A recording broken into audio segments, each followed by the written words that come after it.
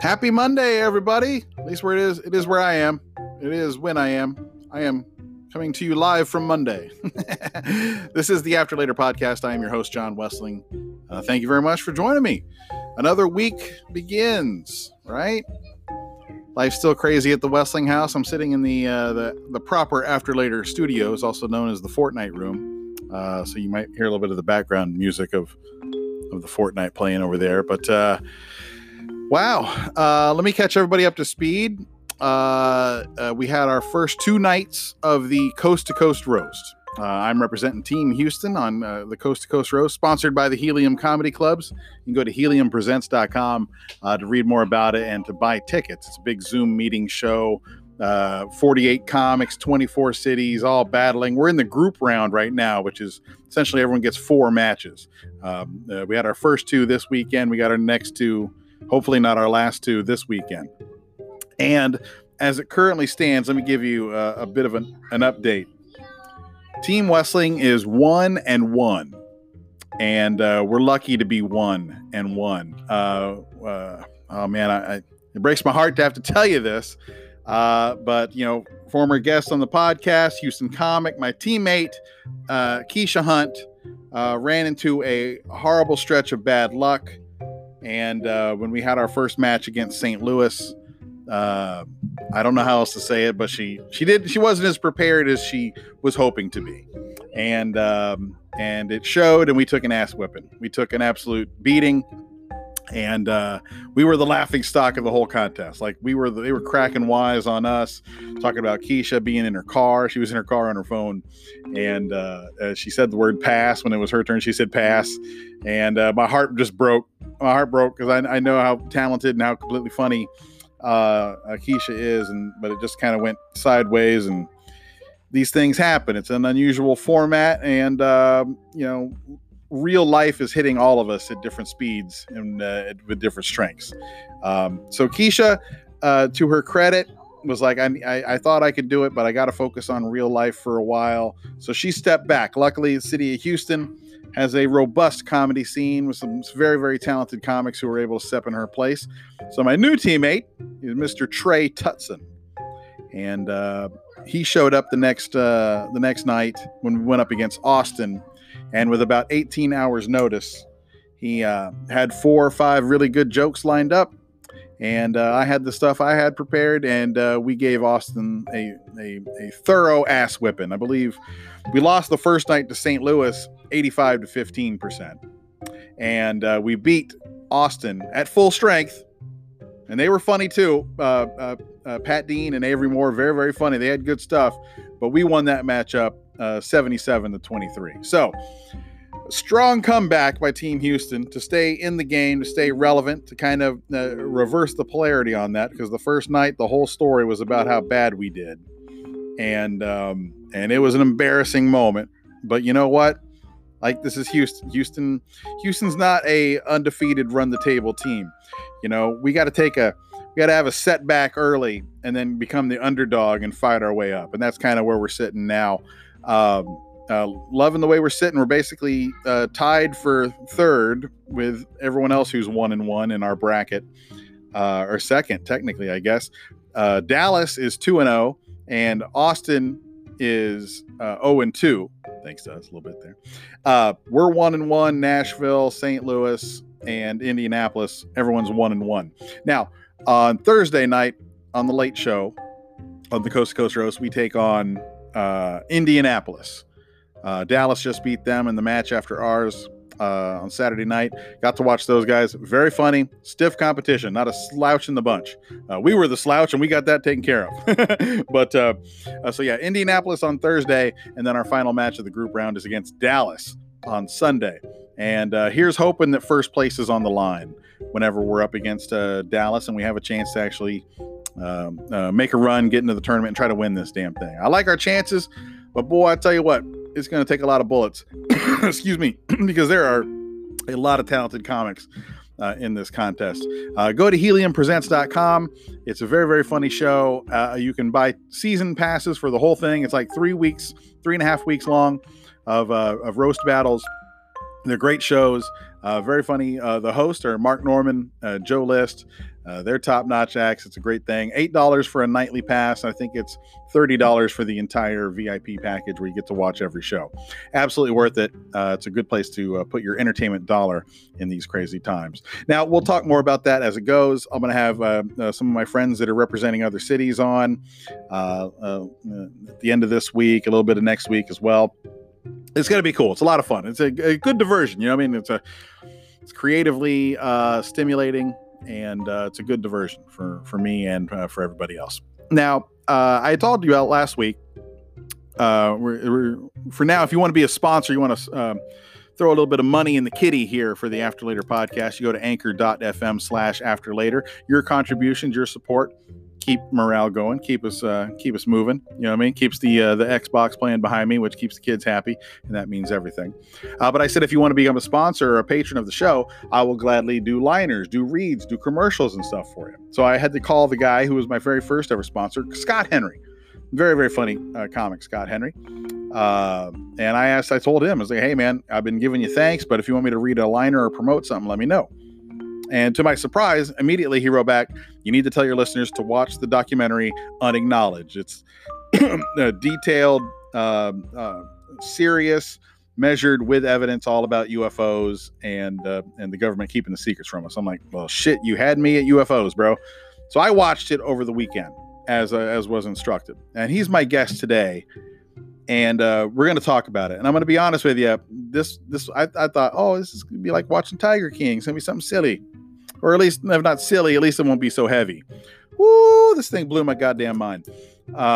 It well done documentary. I'm appropriately skeptical when I should be. But I like to, when I watch something like this, I get into the world. I really enjoy it. I get immersive in it. So I got a lot to talk about with Scott. He's my guest today. Let me tell you a little bit about Scott. Very, very funny comic. This guy lived in LA and was very successful for quite a long time.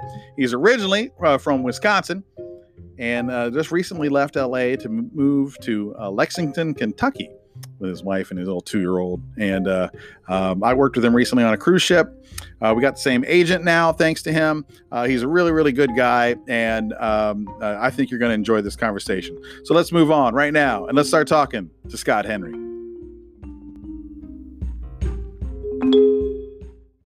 Good morning, Scott Henry. Good morning, John. How are you, buddy? I know it's Monday morning, but does it feel like a Monday morning to you? You know, I don't know anymore. I really don't. And I know that's a little cliche right now to say, what day is it? I have no idea what day it is. But the only day I really have down is like Monday evening because I see the garbage cans out on the street from my neighbors. So then I'm like, oh, it's Monday. It's Monday.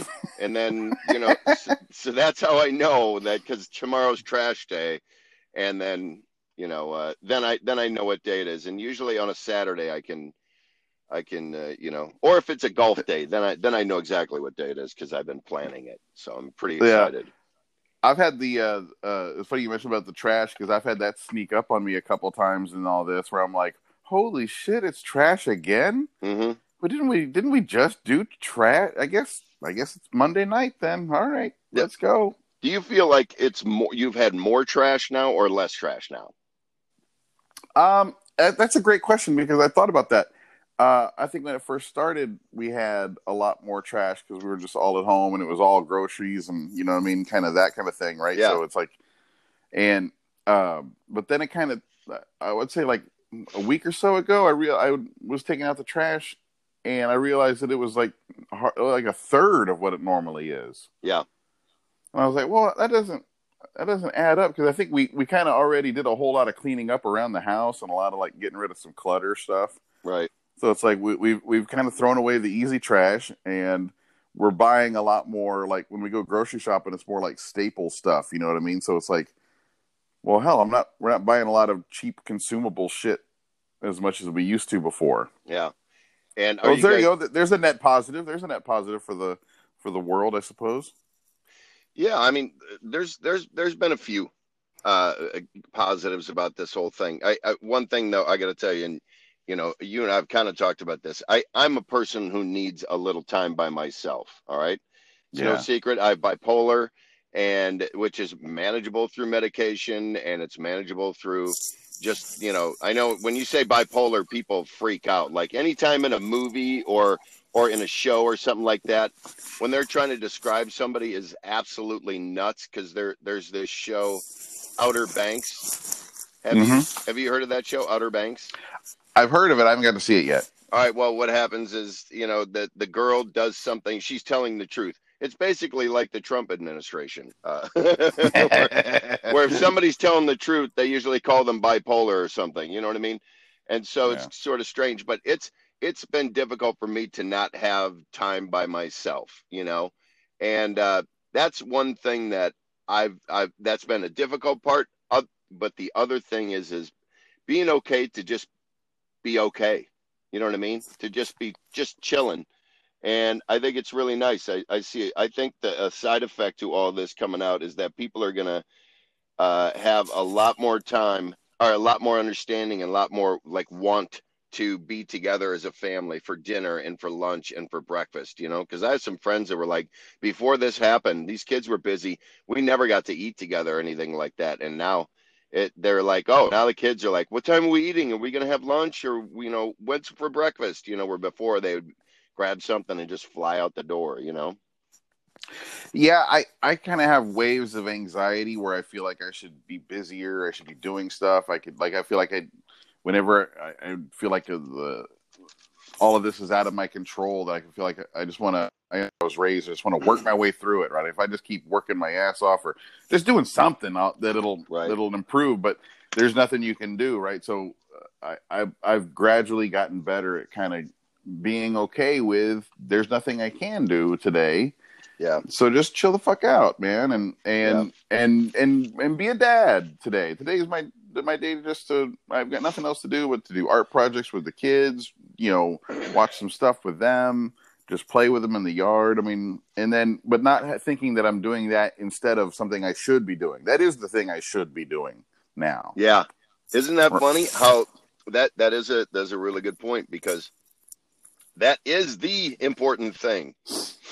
Yeah. That is the important thing, because, kids that are going, I'm glad my daughter's 2 right now, but kids right now are seeing things they shouldn't see from people that, are supposed to be running things, you know what I mean? And yeah. So it's going to be good for them to spend more time with their families, because, lying, cheating, bullying, all these kinds of things, the crazy fighting, all this kind of stuff is not good for kids to see. So it's good, so they're spending time with family.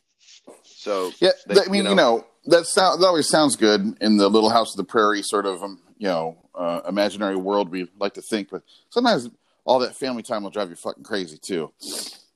It's, what I'm saying? That. Yeah, it's fun, but it's like heroin.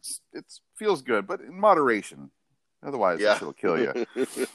I feel bad for a lot of these suburb families that kind of live around us and stuff that have like all the teenagers in the house, and especially the sort of modern thing of just keep your kids in so many extracurricular activities that you're taking them to this class, you're taking them to that, I mean, that all of that is shut down, and they're kind of forced to have that family moment stuff that you're talking about, and I don't think they're ready for it. Or I wonder how much of the keeping everyone so busy is avoiding the time of sitting around and having to do it yourself. You know what I mean? Yeah. It's, I think this will, it'll be fun to see what comes of this over the next few years, just to see the repercussions. My buddy Tommy, my buddy Tommy has this will kind of evolve into we'll have a holiday, sort of a remembrance holiday of like a week or two where we just sort of do this anyway.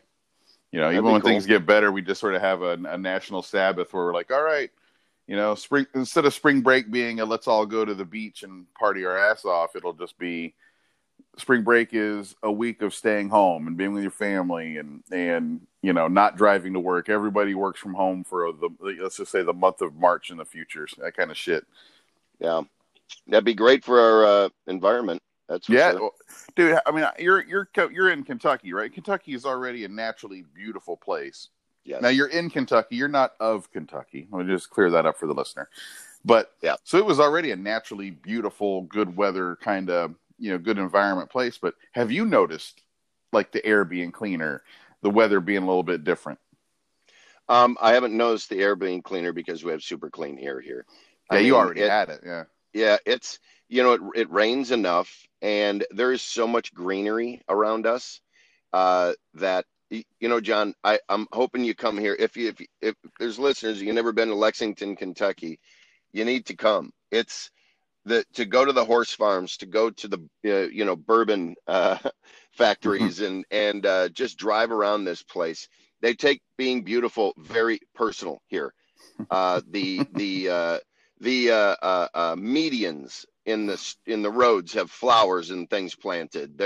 The grass is just beautiful. Everything's mowed. It's a phenomenal, beautiful place. I do often just put the top down in the car and I just drive around for a couple of hours and go out and look at horses out in the fields and livestock, and it's just beautiful. It's a beautiful place to drive. So I would be curious to go to California and see Mm-hmm. the mountains, because I remember when I moved to LA the first time, or the only time I moved there, but when I first moved there, I was there for about 2 months.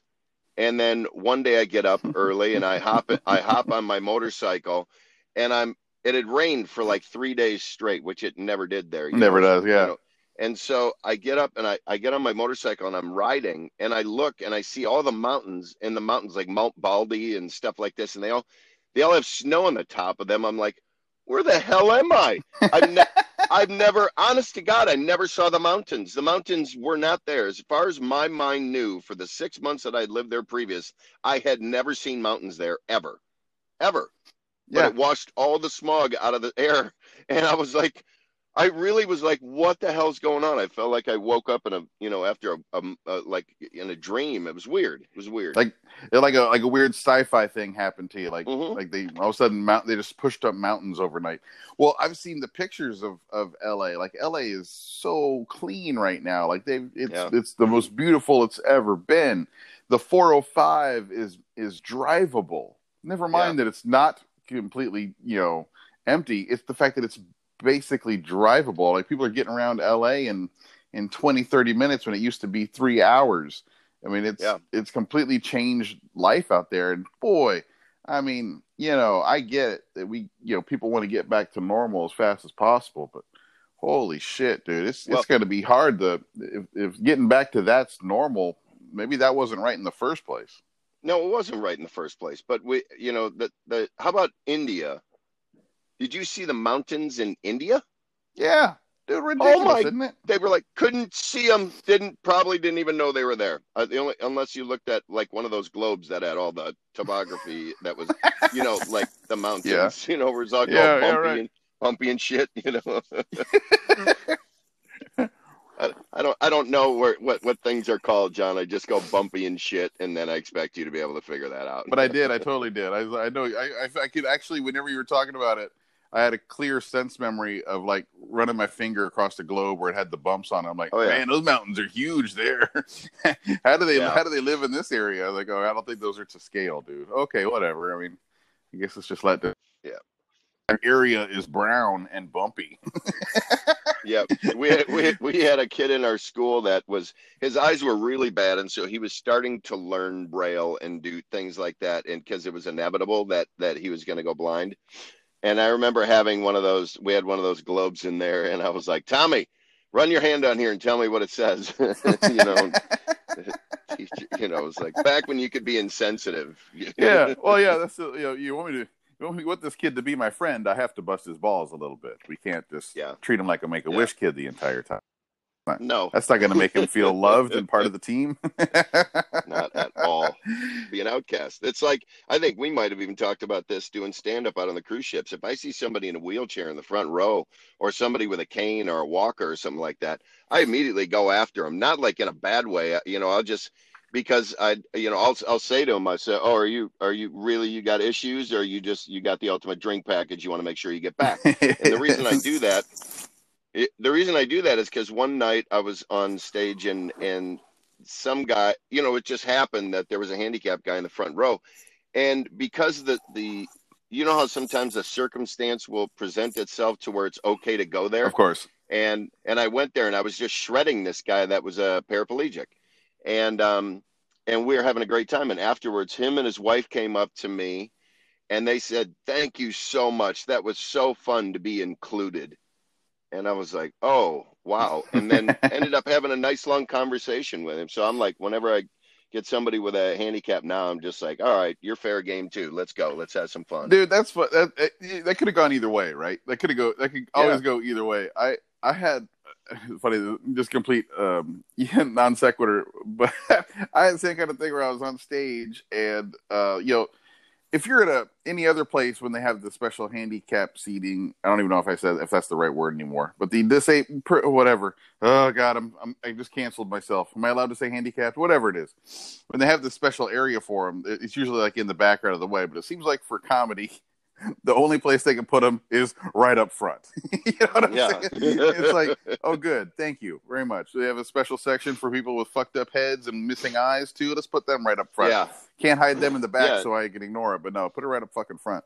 But anyway, it was this guy who was in a wheelchair, and it wasn't like the cheapo wheelchair. It was like a real nice.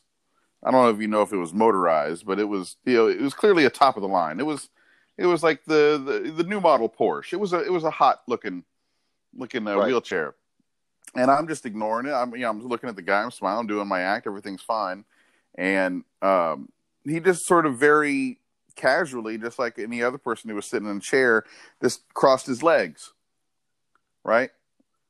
Mm-hmm. And it just alarmed me. I'm like, I thought you were fucking paralyzed. And all of a sudden, you're just crossing your legs like you're having a fucking interview with Matt Lauer here. Which you would definitely cross your legs. Yeah, exactly. So I like it. It just whoa. It was like, sir, can you fucking walk? Because I think you just experienced a miracle here. Is that the first time you've moved your legs in a while? Yeah. I don't know if you've noticed, but your legs just moved. Yeah. Like it just jumped out of me. And then like I can see people around him, I guess, that weren't with his party or didn't know him. They did the whole, oh my God, I can't believe you said, you you ever had people do that? Like they get over the top, like, oh man, is this? And then he was laughing. And he's like, no, they're fine. They're fine. I just, and he was saying he just had a different kind of problem. He wasn't like, he wasn't a quad or nothing. He was just, he was still fucked up, but he wasn't like, But you see how people, if that person's not offended, these other people want to make sure that he knows he should be offended. You see what I'm saying? Oh yeah, or if he wants to be like, offended, yeah, exactly. That's what I love is the people. Weren't we working together when I did the joke about wow, that guy's a moron? Oh yeah, where that lady came in the back. Yeah, dude, that was nuts, man. She goes, you shouldn't say that. I'm like, listen, I'm talking about me. She goes, well, it's not just about you. I'm like, yeah, it is about me. It's what was going on in my head. You know what I mean? And for her to come up and try and tell me that I shouldn't do a bit in my act because I'm referring to myself as a moron and somebody else might think that they're a moron. It was like, she didn't even know the guy either, come to find out, right? Oh, yeah. It was so crazy. So crazy. That is a weird thing where, and I know we're kind of off on a tangent, but it's like I don't like the idea of being offended for someone else in a comedy setting. In real life, like, if you witness racial injustice, yeah, I think it's right for you to stand up and say some shit. But if you just sort of take it on yourself to make a big deal and a fuss over, you were basically, remind me if I'm wrong, but the idea is the bit was about you having learning disabilities, right? Yes. So you're telling a autobiographical story about suffering and growing up with learning disabilities, which is your story. Mm-hmm. You have every right and perspective to tell it and to share it. She happens to be sitting next to someone who was, I don't know, was in their group or wasn't exactly a family member or something like that. But the fact that you called yourself a moron because you had learning disabilities, she had to jump up and come backstage. Like she walked on the stage and into the dressing room right as soon as the show was over to confront you about it. Which, if you think about it, means that she is also calling that kid a moron. She's like, yeah, because he couldn't do it. Yeah. She's like saying, hey, I just want you to know that I felt uncomfortable sitting next to this moron when you called yourself a moron. Yeah. This moron over here seems like a nice guy. He's like, I mean, as far as moron goes, he's a very nice moron. You're kind of an asshole moron. Yeah, you know what I mean? exactly. Because it was just crazy to me, because all it was saying that when I took the test, when I went to take these tests and the doctors are like, you have a severe learning disability. And I was like, why? I mean, it scared me because I feel normal, but I don't know. Maybe every time I leave a room, everybody in it's like, wow, that guy's a moron. Dude, it's a great joke. It's a great joke, and it hits hard, and it shouldn't be something that anyone could take offense to, but it'd be almost like let's say you had a joke where you're calling yourself an ugly bitch, right? Yeah. And then someone came up after and says, hey, man, I just want you to know I was very offended because of I was sitting next to some ugly bitches, and I could tell that it hurt them. And you should think about who you're calling an ugly bitch, because not me, but these girls over here, they were really, really pissed off about that. Yeah. You know what I mean? Dude, you want to talk about learning disability. Either that or this is forced habit. I got in my car because I have a child and a wife, and they're in the house, and I want to have this call. So I said, I'm just going to get in the car and sit in the car. Mm-hmm. I got in the car. I never turned it on. We've been talking. I've had my seatbelt on the entire time. That's funny. Honest to God, I just realized I had my seatbelt on the entire time. Yeah, you got to put the seatbelt on. That's great. Oh, man, that's funny. Well, you're safe, dude. Safety first.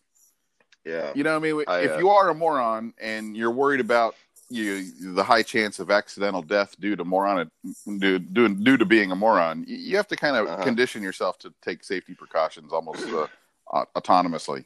Yeah, I don't know how I was going to hurt myself in this situation, but apparently my brain was like, just put it on. Yeah, just put it on. I don't know what the hell you're going to do. It's funny. I was talking with Kat the other night. I'm kind of, you pegged it great, and Catherine loved it, where you said there's daytime Scott and nighttime Scott. Yeah. Okay. There's two me's, and nighttime Scott can get a little loose, right? And so it's funny because, I read this thing. They're like, if you had to explain yourself, like, how would you do it? Let's just say, like, if you had to, they would go, tell me about Scott Henry. Explain to me, like, how, like, when you're getting ready to introduce somebody new to your, like, group of friends. Yeah. You're like, well, what's he like? I said, well, if I had to do that, I would say, well, you're going to meet my friend Scott, and Scott, he's a little crazy. Like, he's a little crazy pants, but he's super loyal. He's a good guy. He'll have your back in a fight. And Catherine goes, yeah, that's perfect. And I'm like, a little crazy, right? She's like, yeah, you're a little crazy. And I go, so, like, I feel weird because I have an asterisk. You know what I mean? Yeah. There's an asterisk on the front, but there's an exclamation on the back, like, good guy. You know what I mean? So, yeah, right. So I come in with two different, I don't even know what you call those, but it's like, I find that interesting to have to explain explain who do you think people see you for, Hey, that's always good. That's a good to run. It's like a self-diagnostic. Yeah. It's like, okay, who am I to now? Who am I to other people now? And Catherine the other night, and you and I talked a little bit about that documentary, not to lead us in there, but I had mentioned this to a couple of people since I had brought this up. And Catherine goes, when you tell somebody about a documentary about a UFO that you saw, people think you're a little crazy. And I go, well, they already think that. So, yeah. You know what I mean? May as well write it. Yeah. I think, I don't know. I believe this stuff's real, and I believe there's, suppression. I believe, Well, let's talk about that, Scott. Now, ladies and gentlemen, to the listeners here, as you may know, if you've listened to any of the episodes, Scott Henry is our first ever patron of the arts here for the After Later podcast. He was the first person to throw some money in the kitty, helped us cover some expenses, as they like to say, but really just helped me pay for the Xbox Game Pass for for me and the kids for a month, which that goes a long way. I mean, you think about how important that is. But if I would have known that was what it's for, I'd have given you more money. No, every little bit helps. Every little bit helps. So I made the offer to the other listeners if they wanted to become a sponsor, if they wanted to throw some money in the kitty, which you can do at anchor.fm/afterlater, that I'd offer like ad space. I'll read a liner for you. I'll mention whatever you want. I mention I'm just about every episode. I'm like, thanks to Scott Henry, throwing the money in, right? Oh, and then you said, I said, you want me to read a liner, or was there anything you want me to say? You said, tell the listeners to watch the documentary Unacknowledged on Netflix, and it's all about UFOs, right? So I'm like, okay, yeah. And then I'm like, well, I'll watch it, and then we'll talk about it. So I watched it yesterday.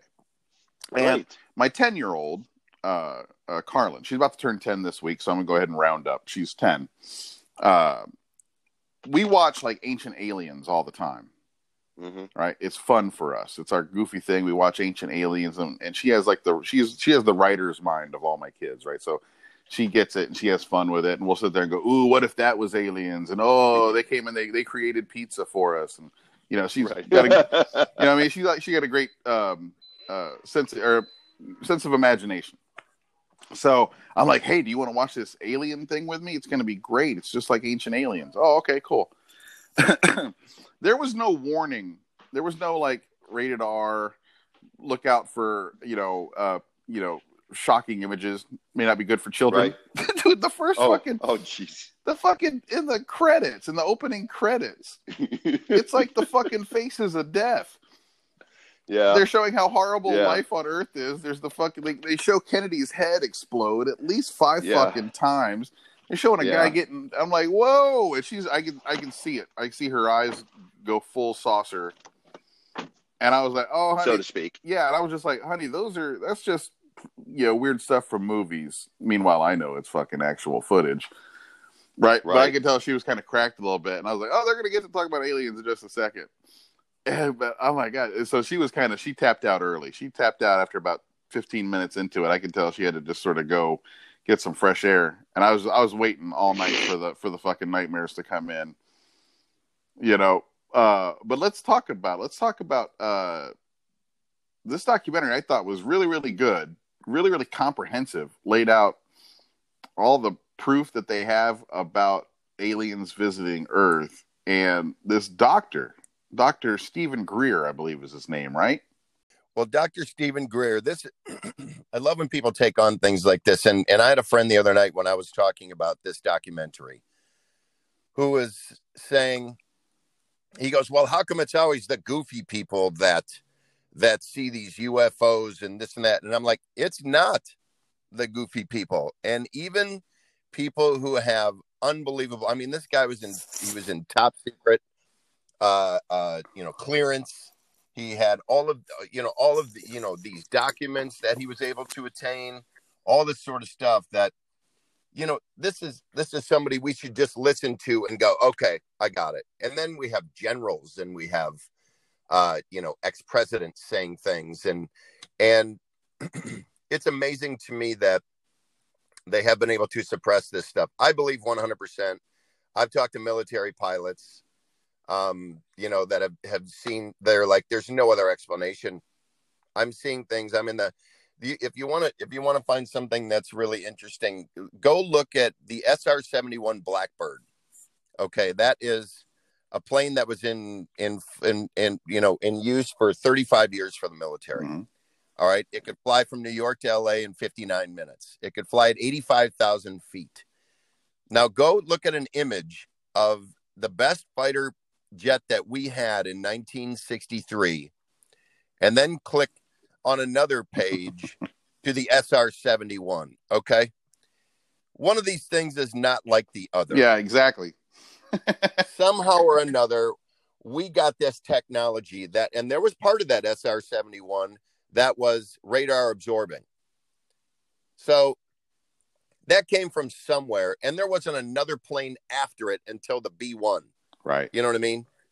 And that flight, no plane is in flight for 35 years. And yet, it was a spy plane. And so we got that technology from somewhere. Totally. these crashes, I think Roswell, happened in like 51 and things like this.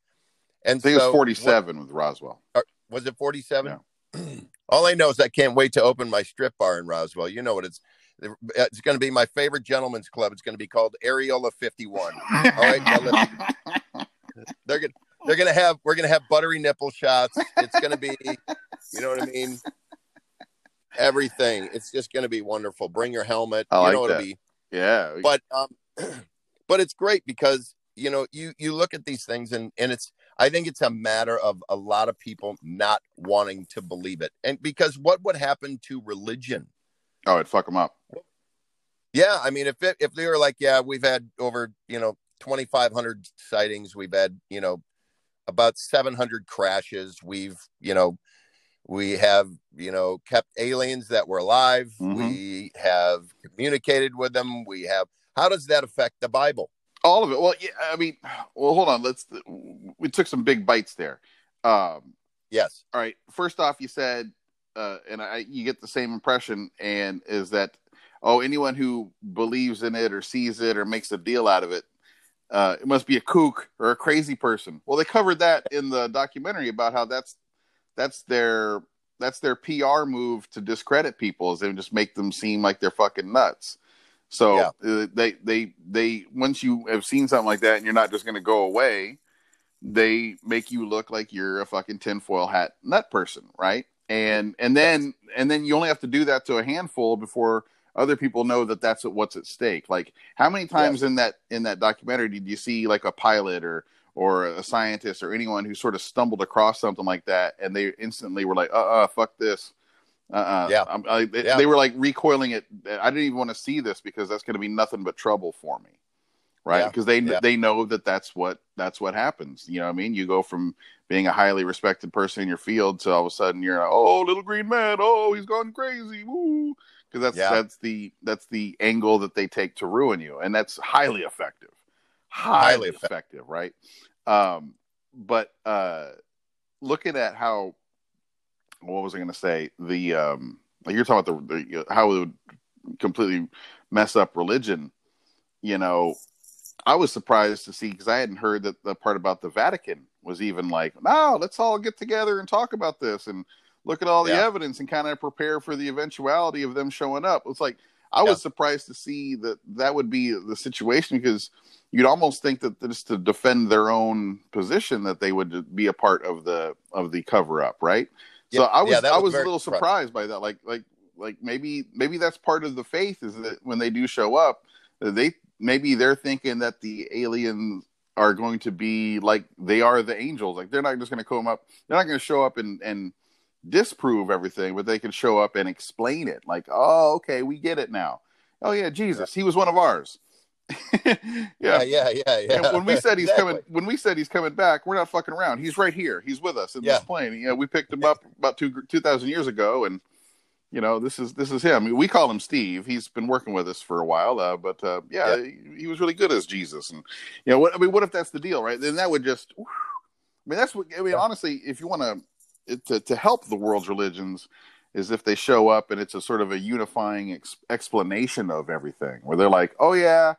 We've been coming here for 10,000 years, and we sort of planned and programmed you this stuff, and we built this, and it's but that would fuck up all society, dude. It would do everything. It would take years for us to for the panic, the riots, the life to kind of settle back into a normal thing. It'd be insane, but at some point it's going to happen, right? Yeah. See, the thing is it's so hard for people to all want to live in peace. And this would take one of the main arguments out of our entire world society is religion. If there could be some peace to that, you know what I mean? Yeah.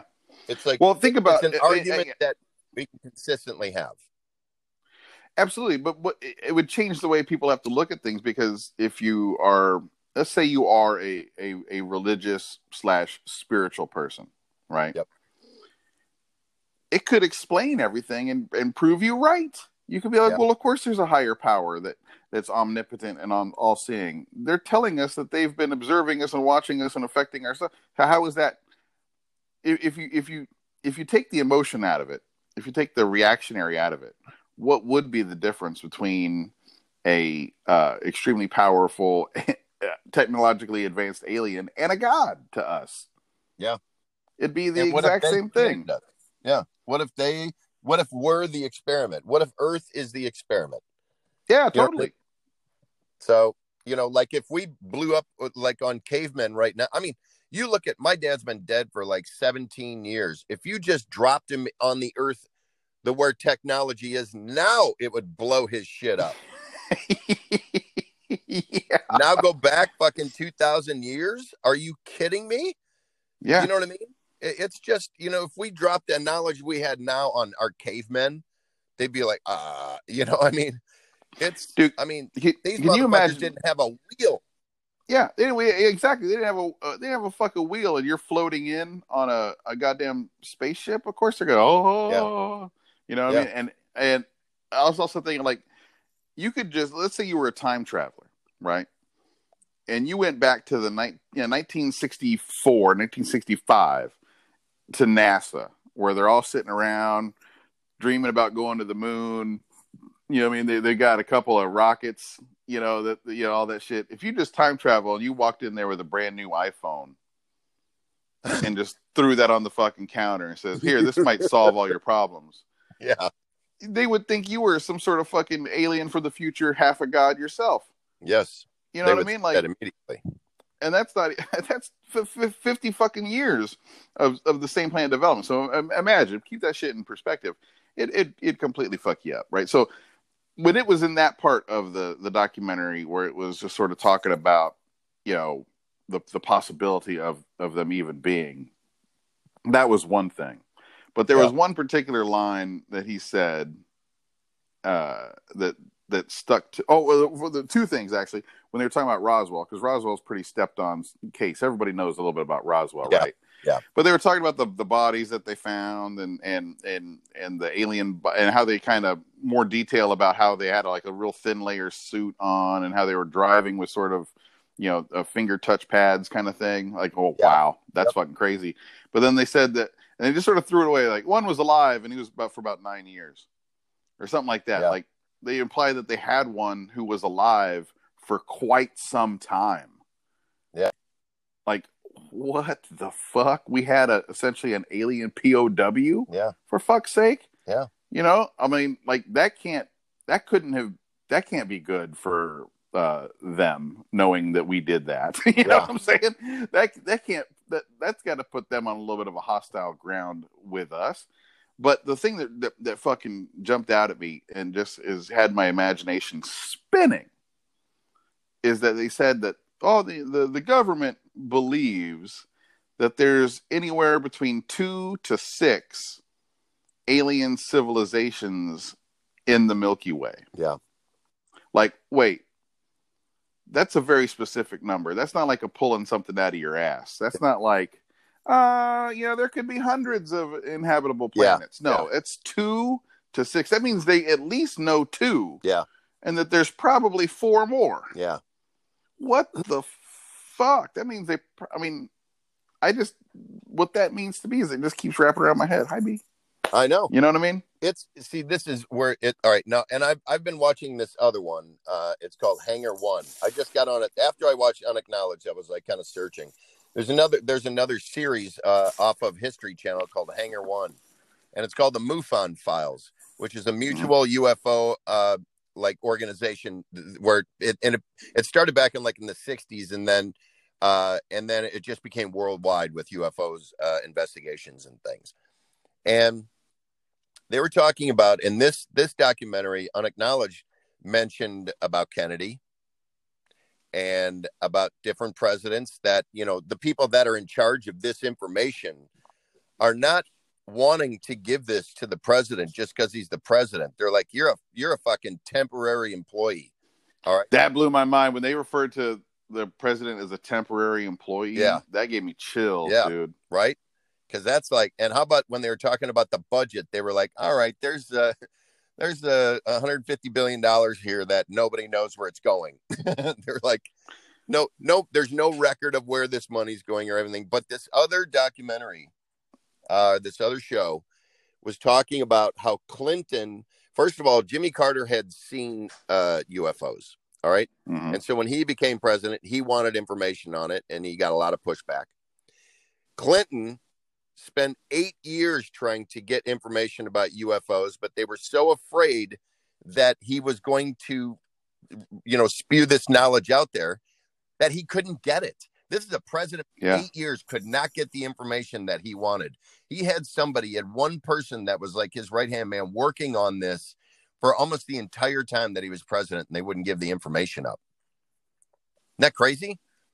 That's fucking nuts. And then if you look at it, like you were talking about how they discredit you, how they try to play you off as a kook. Yeah. I mean, isn't that exactly what's happened to Jimmy Carter? Absolutely. And not just about people aren't, oh, Jimmy Carter, he's a UFO nut. Yeah. But they ran his reputation into the dirt. It's like only in the last 10, 15 years of Jimmy Carter's life of dedicating to service and Habitat for Humanity and shit like that his public image has gone from being a fucking joke. I mean, they basically, like, he pushed too far. They shit all over him, made him look like a buffoon. And then that led to Reagan, who I'm sure was more than happy to rubber stamp any extra spending that they could call military Reagan's their hero because he knows not to call this number and he knows not to ask about that. Yeah. He's not worried about little green man. He's worried about the red man. Yeah. That's fine. He let him go worry about the Cold War. That's perfect. That's good. You go do that while we have 8 years of unabated time to work on this project. Matter of fact, let's make it 12 because Bush Sr., who is the CIA chief, is now the vice president. We're going to have him installed after Reagan. So we get, 12 years of this shit. And we know, what I'm he already saying? knows everything. So we're not worried about him. Yeah. Because he was the one that was keeping Carter from finding out. Yeah. So you have to just assume logically that Bush Sr. knew all about that stuff. It's right. Or at least as much as he was allowed to know. Yeah. It's fucked up, dude. It's scary. It's scary to me that essentially there's a symbiotic sort of separate government. Not even government. Government's not even the right word. We're just a official entity based off of us. There's like a whole other thing that's completely uncontrolled. Yeah. You know what I mean? Like essentially what they're implying is, and I don't want to call it deep state because I feel like that's a dumbass term, but it's like, it's almost like Hydra. You know what I'm saying? Yeah. That there's like do we know for sure if it's 100% bad or good? Yeah. It could just as easily, just as logically be that there's a master plan as far as how they're going to integrate alien existence into our modern society. Yeah. And that this stage that we're at, where it has to be all cloak and dagger and kind of hidden from us, it could be important to the bigger scheme, right? Does that make sense? Yeah. Well, look. I mean, it could go either way. Like, it could be the super bad guys, like they were talking about, like it's the hyper fucking funded militarized complex, or this is just sort of the actual, what would you call it? The actual representatives of humanity have come together and said, this is what we have to do because they're going to show up, and let's call it 27. Right. And from now till then, we've got a lot of shit we got to do to get prepared. Yeah. Well, it's and it makes sense. Listen, I understand things. It's like when things jump too quickly, like they talked about all the patents that people have come up with that the government has bought and then just suppressed. Like what they did originally with the electric car for GM. You know what I mean? Yep. They're like, fuck that. Nope. We ain't touching that. Here's how many people.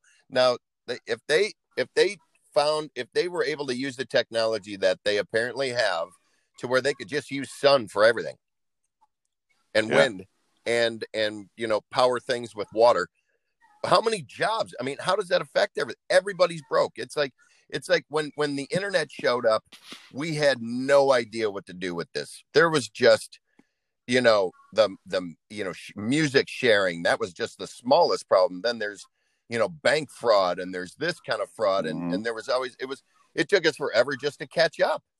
We've got a decent grip on things now, but it took us 15 years to figure out how to stop people from being pirates, Yeah. And so imagine what would happen if they just launched, all right, here's the deal. Here's all the technology. Here's all the stuff. We no longer need oil for anything. Dude, I was they had that segment in the documentary. First off, it just kept, the documentary is amazing because it just keeps raising the stakes every step along the way, right?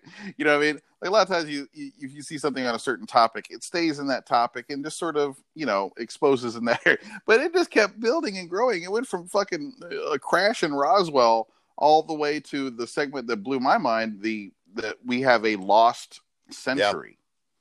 The whole idea of a lost century, that essentially they have suppressed amazing advances that could completely change our fucking life, and just said, no, we're going to stay at this level with these things.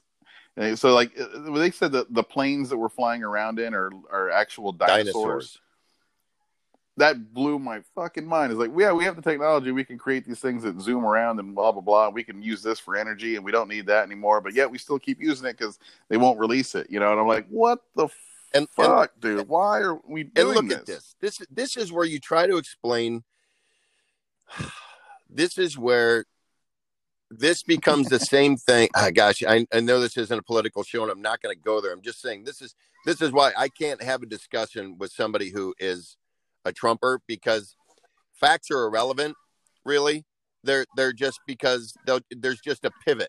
And that's how it is with UFOs.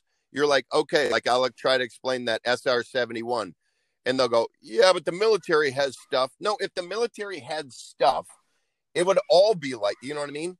They had this particular one thing. And, when you look at all the different facts that you can line up for what's happening, is people just inevitably don't want to believe it.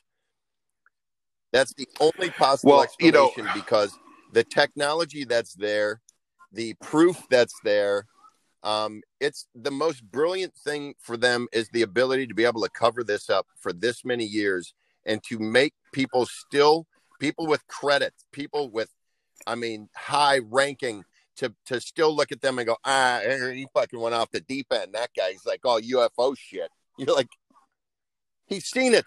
You know what I mean? Yeah, no, I think about that. I think about how hard it is to digest. And I think, right before you even made that statement, you did what I do when we have to deal with stuff that's this overwhelming. It's that, because this is a big fucking sandwich to have to swallow, right? All at once.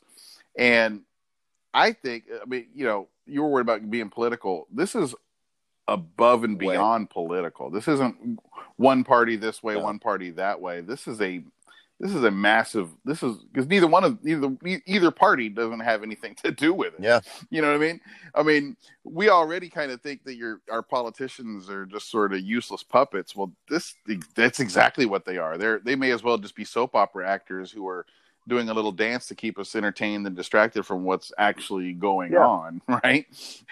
But here's what I think about it a little bit, because I always try to picture that the imaginary powers are either good or bad, right? And I try the hat on both of them and see if I can explain it.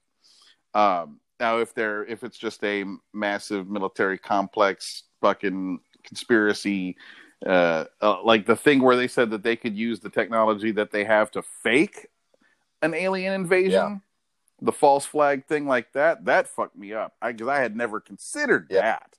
I never considered that they'd take what they learned and made fake ones to get us all like that. That fucked me up, right? But I'm thinking like back at, okay, well, maybe it's a positive. Okay, maybe it's the thing where they finding this stuff, or these guys crashing here or showing up is sort of Pandora's box, right? And if we just sort of embraced it all and used their technology and used their advances and advanced our own science and stuff, it's a quantum leap on top of what has already been a fucking Yeah. quantum leap. And I think it's too much for our society, not even just our society, our fucking biology to process yet. I mean, I have to remind myself this all the time. My grandmother was born in 1910. Okay. She lived to be 99 years old. She died in 2009, right? And I always looked at her life and how different it was from the day she was born and the day she died. I mean, when she was born in 1910, people were fucking riding horses. Yeah. You know what I mean? I mean, there's very little difference between 1910 and fucking 1610 when it comes to technology, to advancements, right? And then she went the leap from 1910 to 2009 when she died, which is the modern world with fucking smartphones. We're living and traveling all over space and shit. I mean, that is a spike in that has never happened. We're talking 2,000 years of fucking dark ages, basically. You know, I mean, think about what the Renaissance was. The Renaissance was basically learning how to draw people that looked normal and not just fucking goofy stick figures. You know what I'm saying? I mean, that was a giant leap.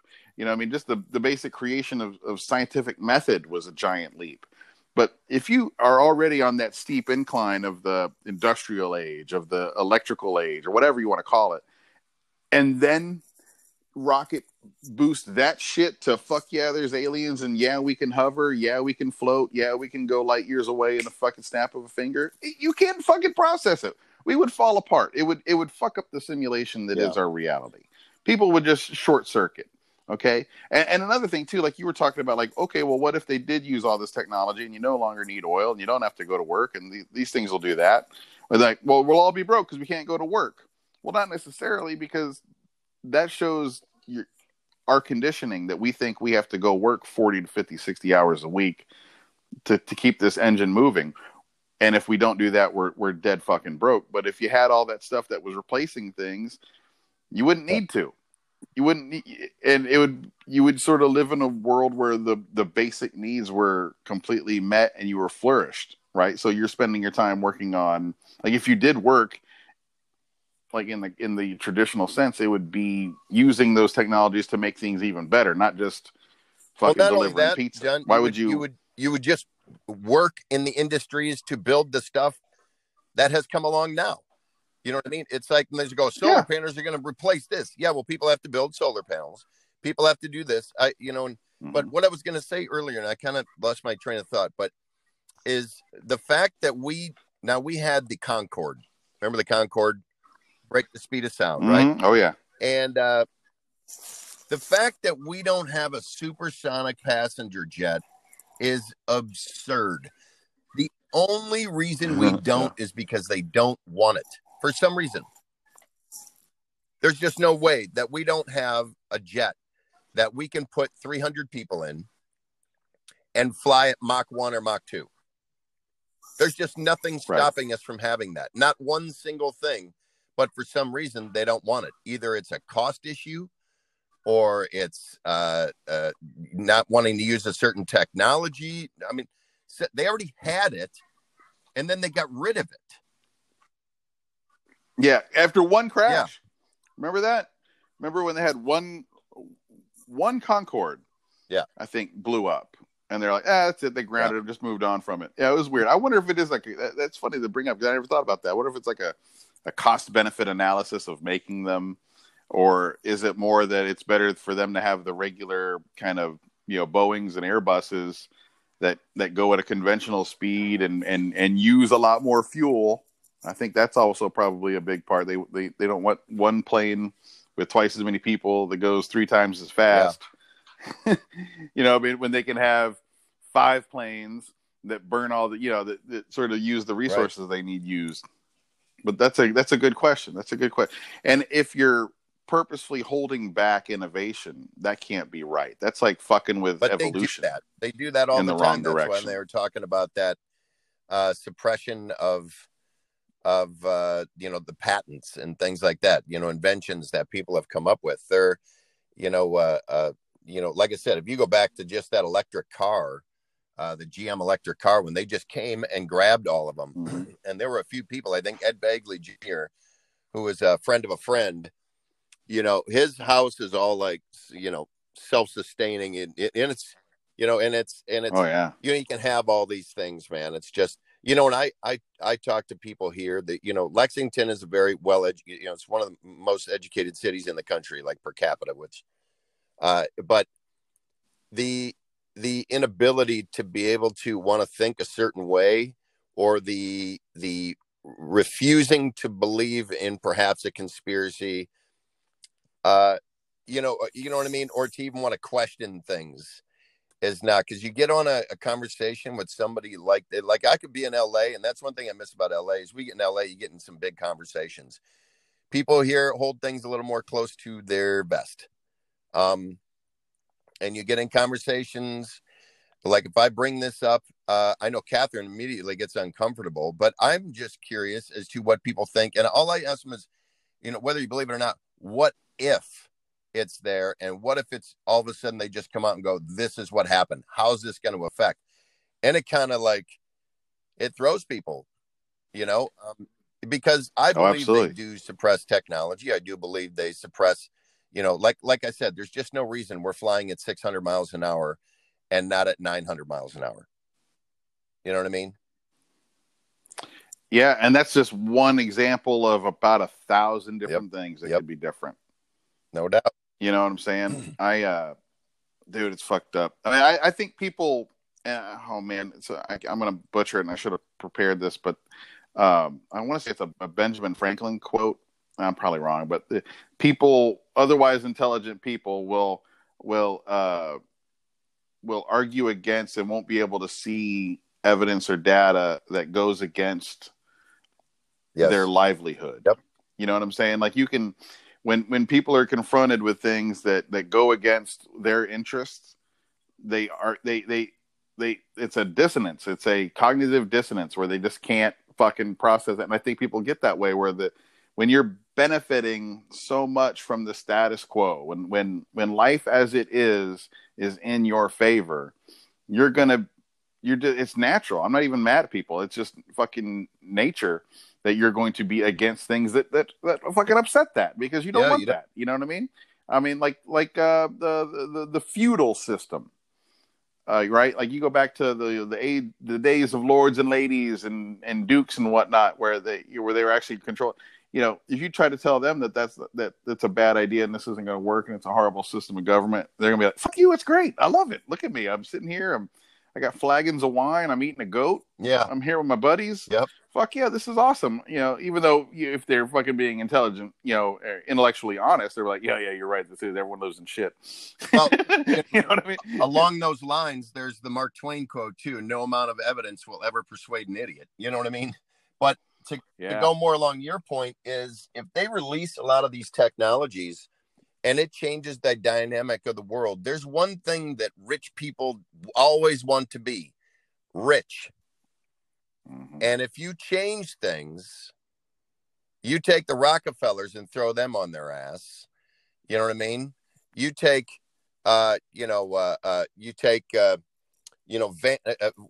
call it? Vanderbilt, throw him on his ass, right? The trains will be obsolete. They'll be like, Elon Musk will be doing his thing. And you know what I mean? So it's like all these powers that be get together and say, no, we can't do that. It'll upset everything. You know, it's like, I had a friend of mine say to me the other, he goes, I don't understand, you know, what this war on billionaires is.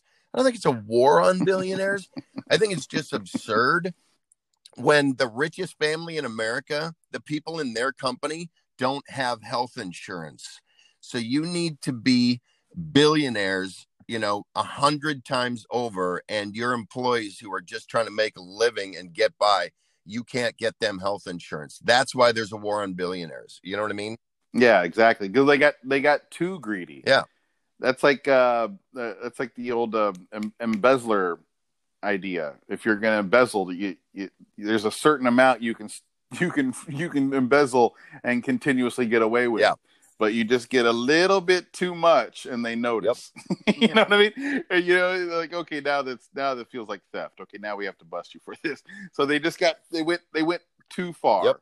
You know, I mean, they didn't take care of the working herd enough. And tell me if you've noticed this. This is something I've always noticed in people of wealth, of people of means. You're right. They absolutely like being rich, and who wouldn't, right? It's a dream, right? That's why people buy Powerball That's tickets. right. Want to be instantly rich. But what is amazing to me is that if you could come up with an envisioned world where, like, I'm not going to take away your money, I'm not going to take away your status, but but everyone in the world is at the same level. They don't like that. No, They like to them their richness only feels rich because there's so many poor below them. right? If the entire world was at an upper middle class level, they would no longer be special, unique. They wouldn't have the exclusive things. They wouldn't have you know what I'm saying? So there's like a little bit of, to me, that's a little bit of an original sin that makes them shitty and in on it. Yeah. Well, what makes that makes them complicit in the, money is one thing, but power is inevitably the biggest addiction to that money. Yeah. Well, you think about it. It's like what's it called? A lever is only useful if it's used, right? Yeah. I mean, it's same thing.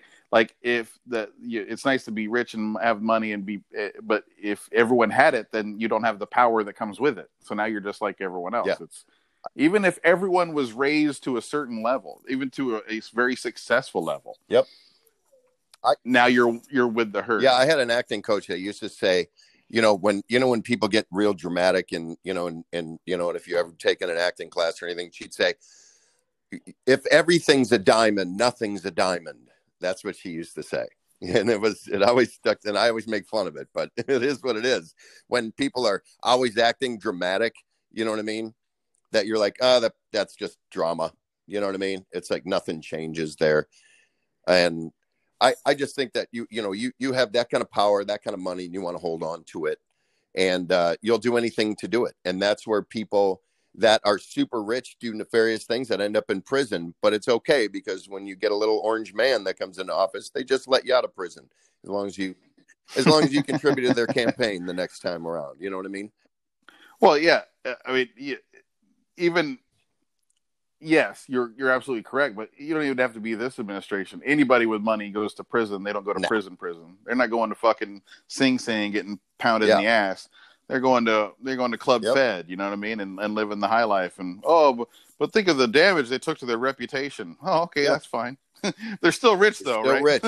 They'll get and it's a crazy thing. They'll get out of this in 3 years. Yeah, it's a crazy thing too, because there were people when the economy crashed, and there were people who were billionaires that were still billionaires or still super wealthy that killed themselves because they were like, they felt like a fool, or they felt. I mean, it's unbelievable what this money does to people. I've seen people get, you have too. We've been around this business for a long time. You've seen people get all that money and watch them change.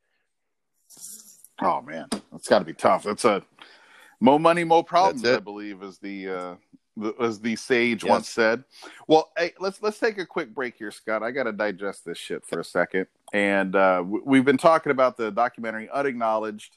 It's all about UFOs. Dr. Stephen Greer, and he's got I guess the second one coming out. Was it something about the Close Encounters of the Fifth Kind? I don't know if you've seen that. Yeah, my buddy Brad Brumley's got an excellent podcast called The Coffee Buzz. And he's got a new episode that's all about it. So I'm about to, after this is over, I'm going to listen to that because, and the premise there is that you don't need a government, you don't need whatever to contact aliens. That it's going to be on a cellular level that you personally can have contact. Yeah, it's crazy. I'm looking forward to reading it and hearing about it. And I love that in the Unacknowledged documentary, because there I was, when you're watching something and you kind of press pause to see how much is left. Yep. Right. It's in there. It's blowing my fucking mind, and then I press pause and I see that there's like 20 more minutes. I'm like, holy shit, where are they going to go with 20 more fucking minutes? We're being fucking controlled, and there's nothing you can do about it. And I like that it's big crescendo as the only thing that's going to help is revolution. So take to the streets. Bye. I'm like, oh, okay. Well, fuck. I guess I need to get ready to riot. Let me go get a vest. Something. even if Yeah, it's just a puffy vest. Where do I? I mean, Exactly. It was crazy. Well, let's take a little bit of break, Scott, and we'll switch it up a little bit. I don't think we're going to be able to solve the UFO problem today, but it was a good watch, and you were absolutely right. And thanks for turning me and the listeners on to watching Unacknowledged. It was great. But when we come back, I want to ask you. We'll lighten it up a little bit and just ask you about regular doomsday scenarios without the shadow government and aliens. It'll be a lot of fun. We'll be right back with more Scott Henry in just a second. Welcome back to the After Later podcast. I'm John Wessling. Joining me today is my damn good friend, very, very funny guy, and the original sponsor of the After Later podcast, Mr. Scott Henry. Hey, I'm back. Now, you got to look up Scott. I know we have been talking like a couple of conspiracy nuts. We're tinfoil hat guys. If you listen to us, we're like, whoa, we're out there. But let's be honest. Scott, you are an extremely talented performer. You're a very, very funny guy. You've been the voiceover on a lot of cool things that people would be surprised if they knew it was you. So you've got a damn good history in the entertainment business. You lived in LA, were quite successful out there for a while. We worked together on a ship not too long ago, one of the last ships that was out, honestly. And now we're living in this crazy plague pandemic world where everything's changed. Entertainment business is completely fucked, and who knows how that's going to come back. I mean, what do we do now, Scott? What are we supposed to do? Listen, first of all, on that last ship that we did, you and I both, now that we've had some time to process this, and we mentioned it to each other in passing, but the guy that was our production manager had coronavirus. There was just no...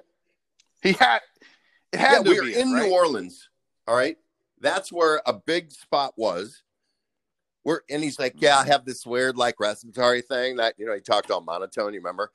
Yeah, this weird respiratory thing that nobody could figure out what it was. And I was like, am I having pneumonia? No, because I'm, still feeling like this, but I'm totally exhausted and I can't breathe, And so they gave him something and he had started getting better. I'm dying to want to talk to Greg and go, what did they give you?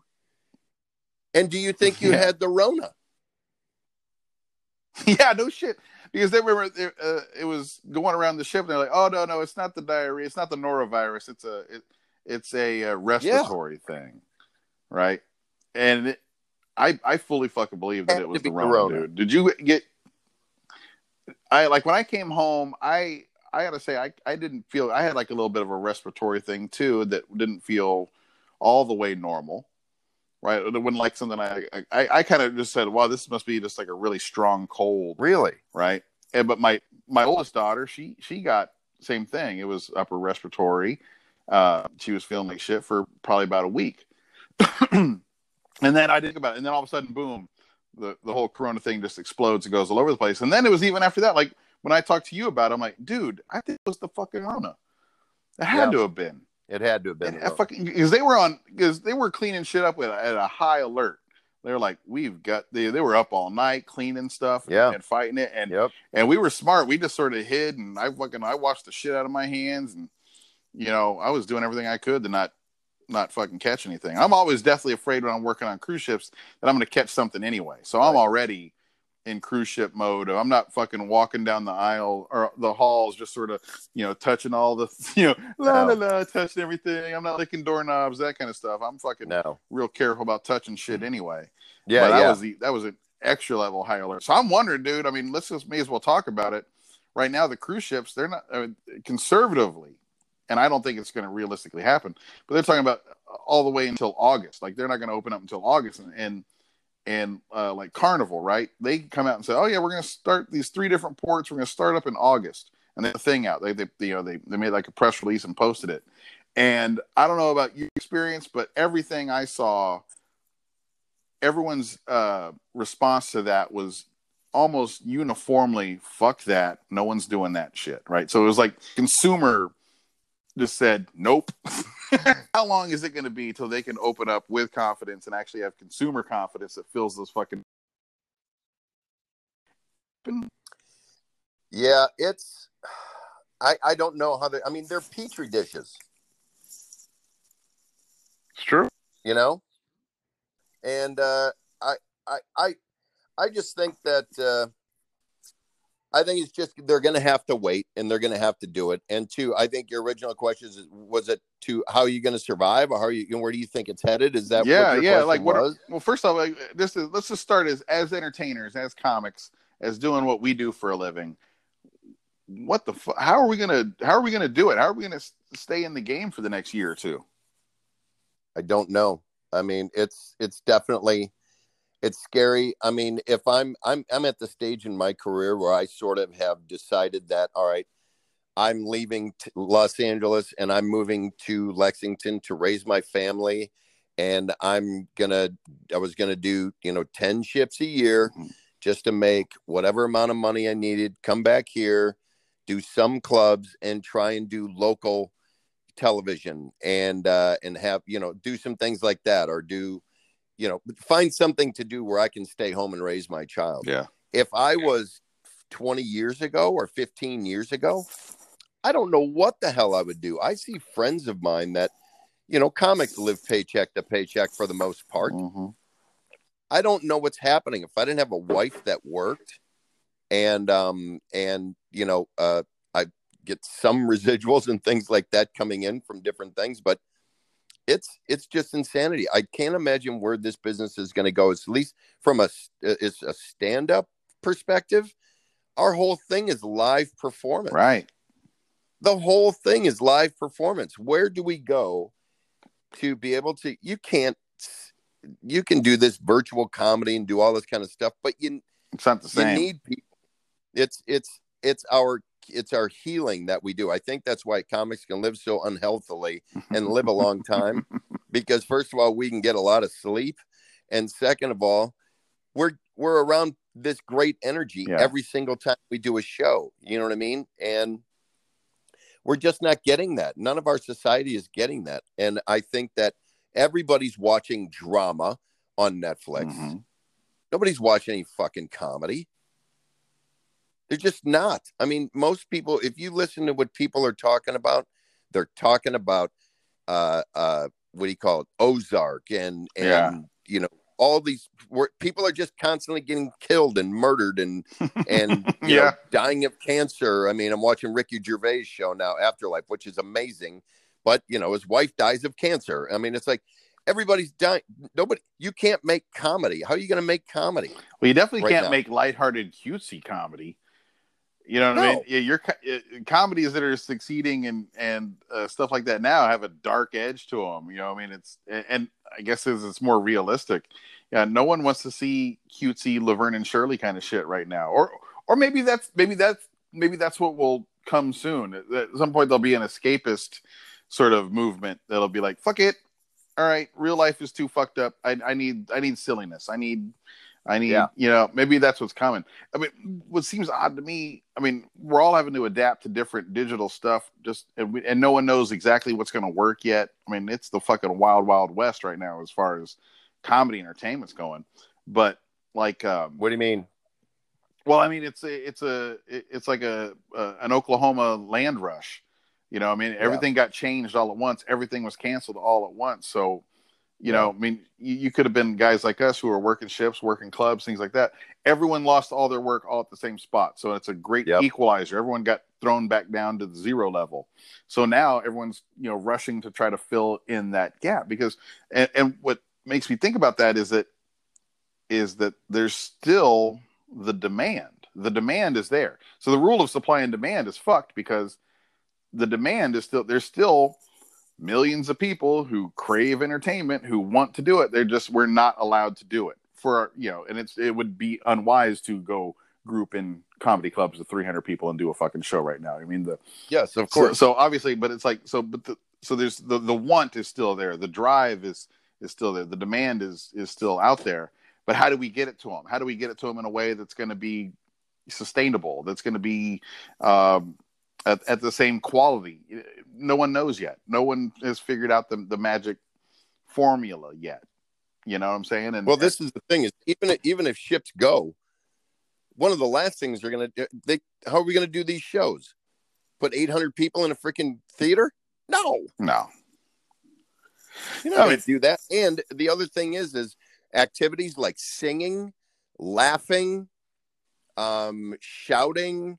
These are all activities that exacerbate the virus. Yeah. What about dancing? Go to a dance club and just sort of everyone just rubs the virus all over each other. Yeah. And you're breathing heavy, Oh yeah. Yeah. No, I don't. It's depressing as fuck, dude. You sort of, the more you dig at it and you look at it, you're like, oh my God, this is a motherfucking train wreck. I can tell you one. I can tell you one business that's probably thriving. I don't know because I'm not single and I don't do this. But web girls. Oh, they're killing it. I mean, and you know what? They were already prepared for it. Those girls were like, I admire the hustle. I talked about this on an earlier podcast. The webcam girl business. First off, they've got a work ethic like you would not believe. Yeah. They roll out of bed, put a camera between their legs, and just fucking grind all day. You know what I'm saying? Yep. Oh, I'm sorry. Was there horrible news today? Oh, fuck it. You want to see my butthole? Yeah. Give me $30 and someone will do it. You know what I mean? It doesn't matter. Yeah. And I always laugh on Twitter or Instagram, any of that stuff. If there's like a massive tragedy, a huge news story, right? It breaks and it's all over. It's all anyone's talking about, right? And you just see, oh my God, I can't believe that happened. Oh, life will never be the same again. And then boom, there's the webcam girl going, I fucked a pizza guy. Here's the video. Yeah. You know what I mean? No. And they'll even have, it's like, oh, this is just an automatically posted thing. But nope. She put the hashtag of, she put Boston Strong on there, so evidently she's paying attention. Yeah.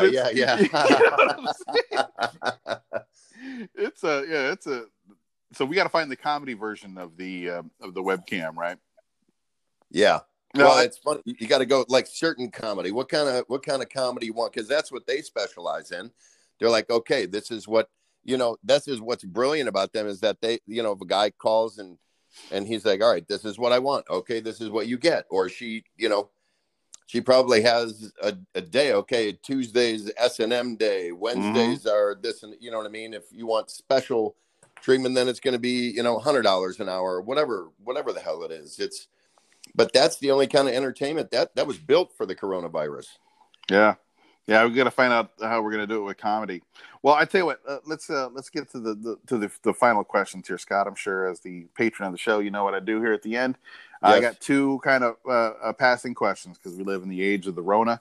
Let's say that things get worse and we find ourselves in just a complete Great Depression, which, I started saying it that way, 3-4 weeks ago, and now it's kind of, okay, let's just imagine it's right now. And we're in a fucking Great Depression.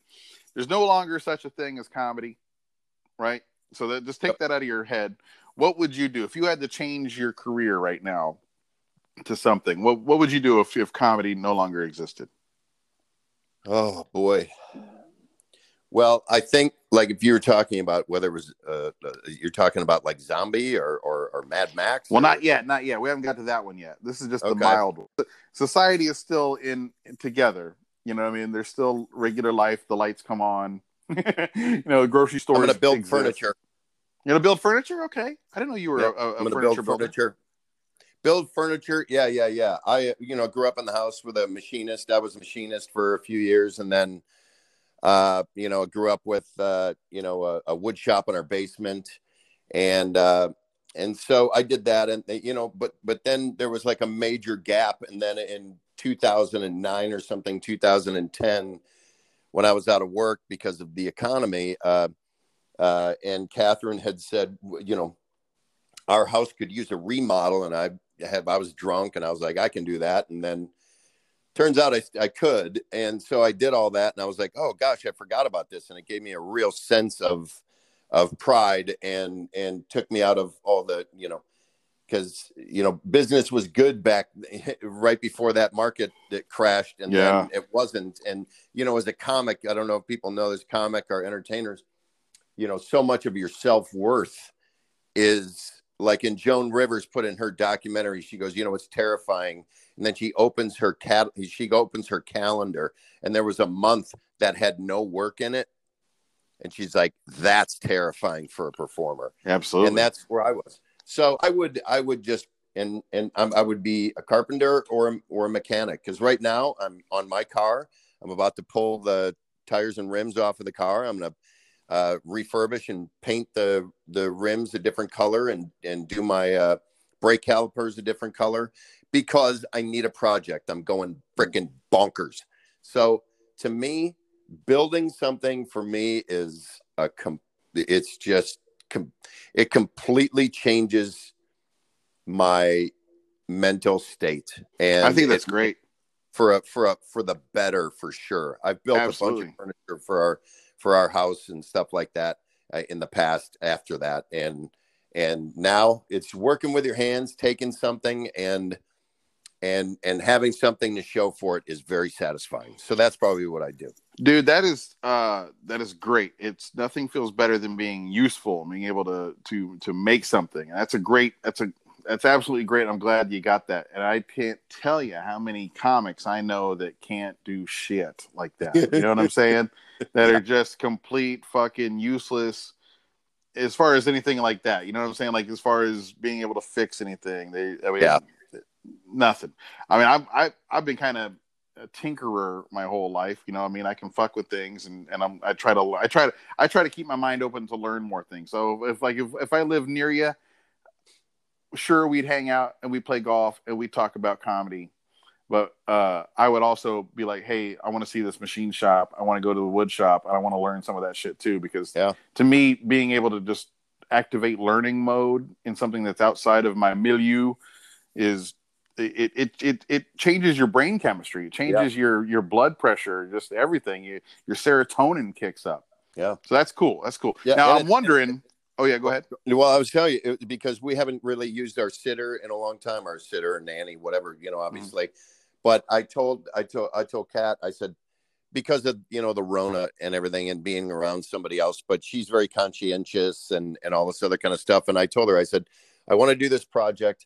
And I said, and I want to be able to, I want, Malia to come and take care of Kenna for a few days while I do this. And she's like, well, it's going to, cost this. And we have that. I go, listen, my mental state is at stake here. I need to check out and go do something because for us, we get to go out on that cruise ship, dude, for 2 weeks and do nothing. Right. You know what I mean? But have a few pops at night. Get a workout in during the day, get some sleep, do some writing, and do some shows that make us feel good about ourselves. And right now, none of us got that shit, and we all got issues. So, hey, that is absolute fucking truth, dude. I mean, yeah, that's a can of worms right there. And I am nervous and scared about how not just myself, how I'm going to handle that because I'll be okay. I mean, I got family. I'll do something until this comes back or whatever. But I'm worried about so many I know that, man, are going to either. I'm worried about people's self-health. Okay, that's a nice way to put it. I'm worried about a lot of comics out there keeping their shit together. Never mind quitting the business or anything, that kind of stuff, because the business quit us, for fuck's sake. Yeah. But I'm worried about people, I'm worried about their health and their livelihood. Now, let's jump to the final question here, because I know you got a busy day ahead of you. I don't want to keep you from what you got to do. Yeah. But let's take it to the next level. Let's talk about, all right, let's say you're building furniture, you're surviving the Great Depression, and then it goes even fucking crazier. Let's say we have a complete societal collapse, Walking Dead, Mad Max style, like you said. You find yourself at the fortified gates of the local warlord. What job do you bring to that society? What could you do that would ingratiate yourself to the warlord and help you rise in the ranks of his horde? Now I can go two directions on that. I could go back to my base, which is what I just told you, is all those machines you got out there. I can fix that shit. Yeah, and you know how to use them. And I know how to use them, and I can, and I'm, you know what I mean? It's that, or if is there room for a comedian, like that? What did they have the court gesture? I mean, is there? Oh yeah. What do you need me to do other than like go into battles? That's not my strength. Well, All right, here, I've had several people try to go with the court jester angle, and I look at myself as a post-apocalyptic guidance counselor here. Okay. Now, other people that tried to be a court jester, they didn't really. That's never going to be a full-time job in the warlord society. Right. You know what I'm saying? No. You're going to have to be a prostitute and a court jester. Oof. Right. Or you have to be a farmer who is funny. Right. That kind of stuff. Right. But I think if you go in strong as a machinist, where you're actually being able to work metal and make tools, to make weapons, to make siege weapons, to fix walls, you are now a man of high importance. Yes. Okay. You are extremely important, and you should be real stingy about teaching others to replace you. Damn right. Right. You know what I mean? You're not just getting all sloppy teaching rando fuckheads how to use the lathe and how to weld. Right.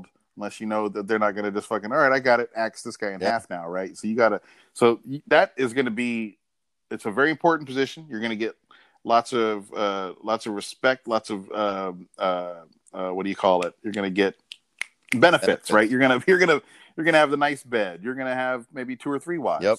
You know, you're going to be living high on the hog.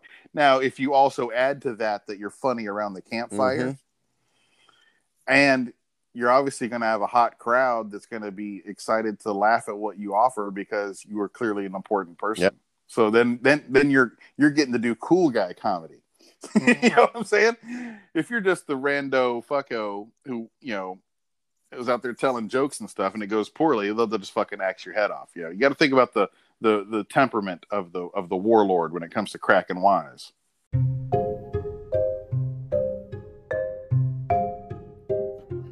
My thanks again to my guest today, Scott Henry, ladies and gentlemen. Scott Henry. Felt silly doing that, but that was a fun chat, man. We got a little weird there. We may have been a little bit all over the map, but you know, that's what you're supposed to do, right? We're exploring. We're explorers. We explore the universe of bullshit. That's what comics do. Is we're supposed to do. But I do like his chances as a machinist and a furniture maker. I mean, I would say, other than my paramilitary friends who I've had on the show so far, probably the most practically prepared person for a post-apocalyptic warlord environment. So yeah, good job, Scott. Good job. I hope if that shit hits the fan, I can spend some time and learn on the lathe and stuff from you. Figure out if I can fake that skill too. That was cool. Hey, we got a great week of shows lined up for you. Tomorrow we're going back-to-back Scotts. My buddy Scott White, Houston Comics, going to be on Wednesday. A real special treat. One of my favorite people. Someone who I think is probably the funniest person I've ever met. And I love watching her work. Her sense of humor is fucking pitch perfect, in my opinion. And it's my pleasure to bring Sarah Talamash to the show on Wednesday. Thursday and Friday are still coming together, but more than likely at some point I'm going to have Tony Casillas and Parker Slavin of the Before and After podcast. They're comics out of Dallas, and they're roommates, and they're kind of quarantining together and podcasting from it. I'm going to be a guest on their show, I think, on Wednesday. So then I'm going to have both of them on one episode, but interview them separately and ask questions, and we'll compare them and see how well they know each other or what they really think. It'll be a lot of fun, or it won't be. We'll figure it out. We'll figure out how it goes. Reminder: Thursday is the second weekend of the Coast to Coast Roast. Go to heliumpresents.com to buy tickets and help support me on Team Houston. That would be super cool of you. Always looking for more guests here on the After Later podcast, our ever expanding search for interesting and unique people. Hit me up on Twitter if you'd like to be on the show, at John Wessling, JohnWessling. The show's Twitter is After Later, AFTERL, number 8, letter ER. The show's Facebook page, if you're on the Facebook is After Later Podcast. My comedy fan page is John Wessling Official. My album still out there. It's called Warm It First. It's out on 800 Pound Gorilla Records. You can buy that, or you can stream it just about everywhere that you get your digital music and digital comedy content. Sure would appreciate it. Once again, you guys have been super cool. It's been a fun Monday episode. Hope you have a great week. Keep your shit cool. It's pretty much all you can do. Take this one day at a time, and I look forward to entertaining you again tomorrow, and I'd love to hear from you. Until next time, this is After Later. I'm your host, John Wessling. Bye. Everybody say bye. I got one in the back. That's good.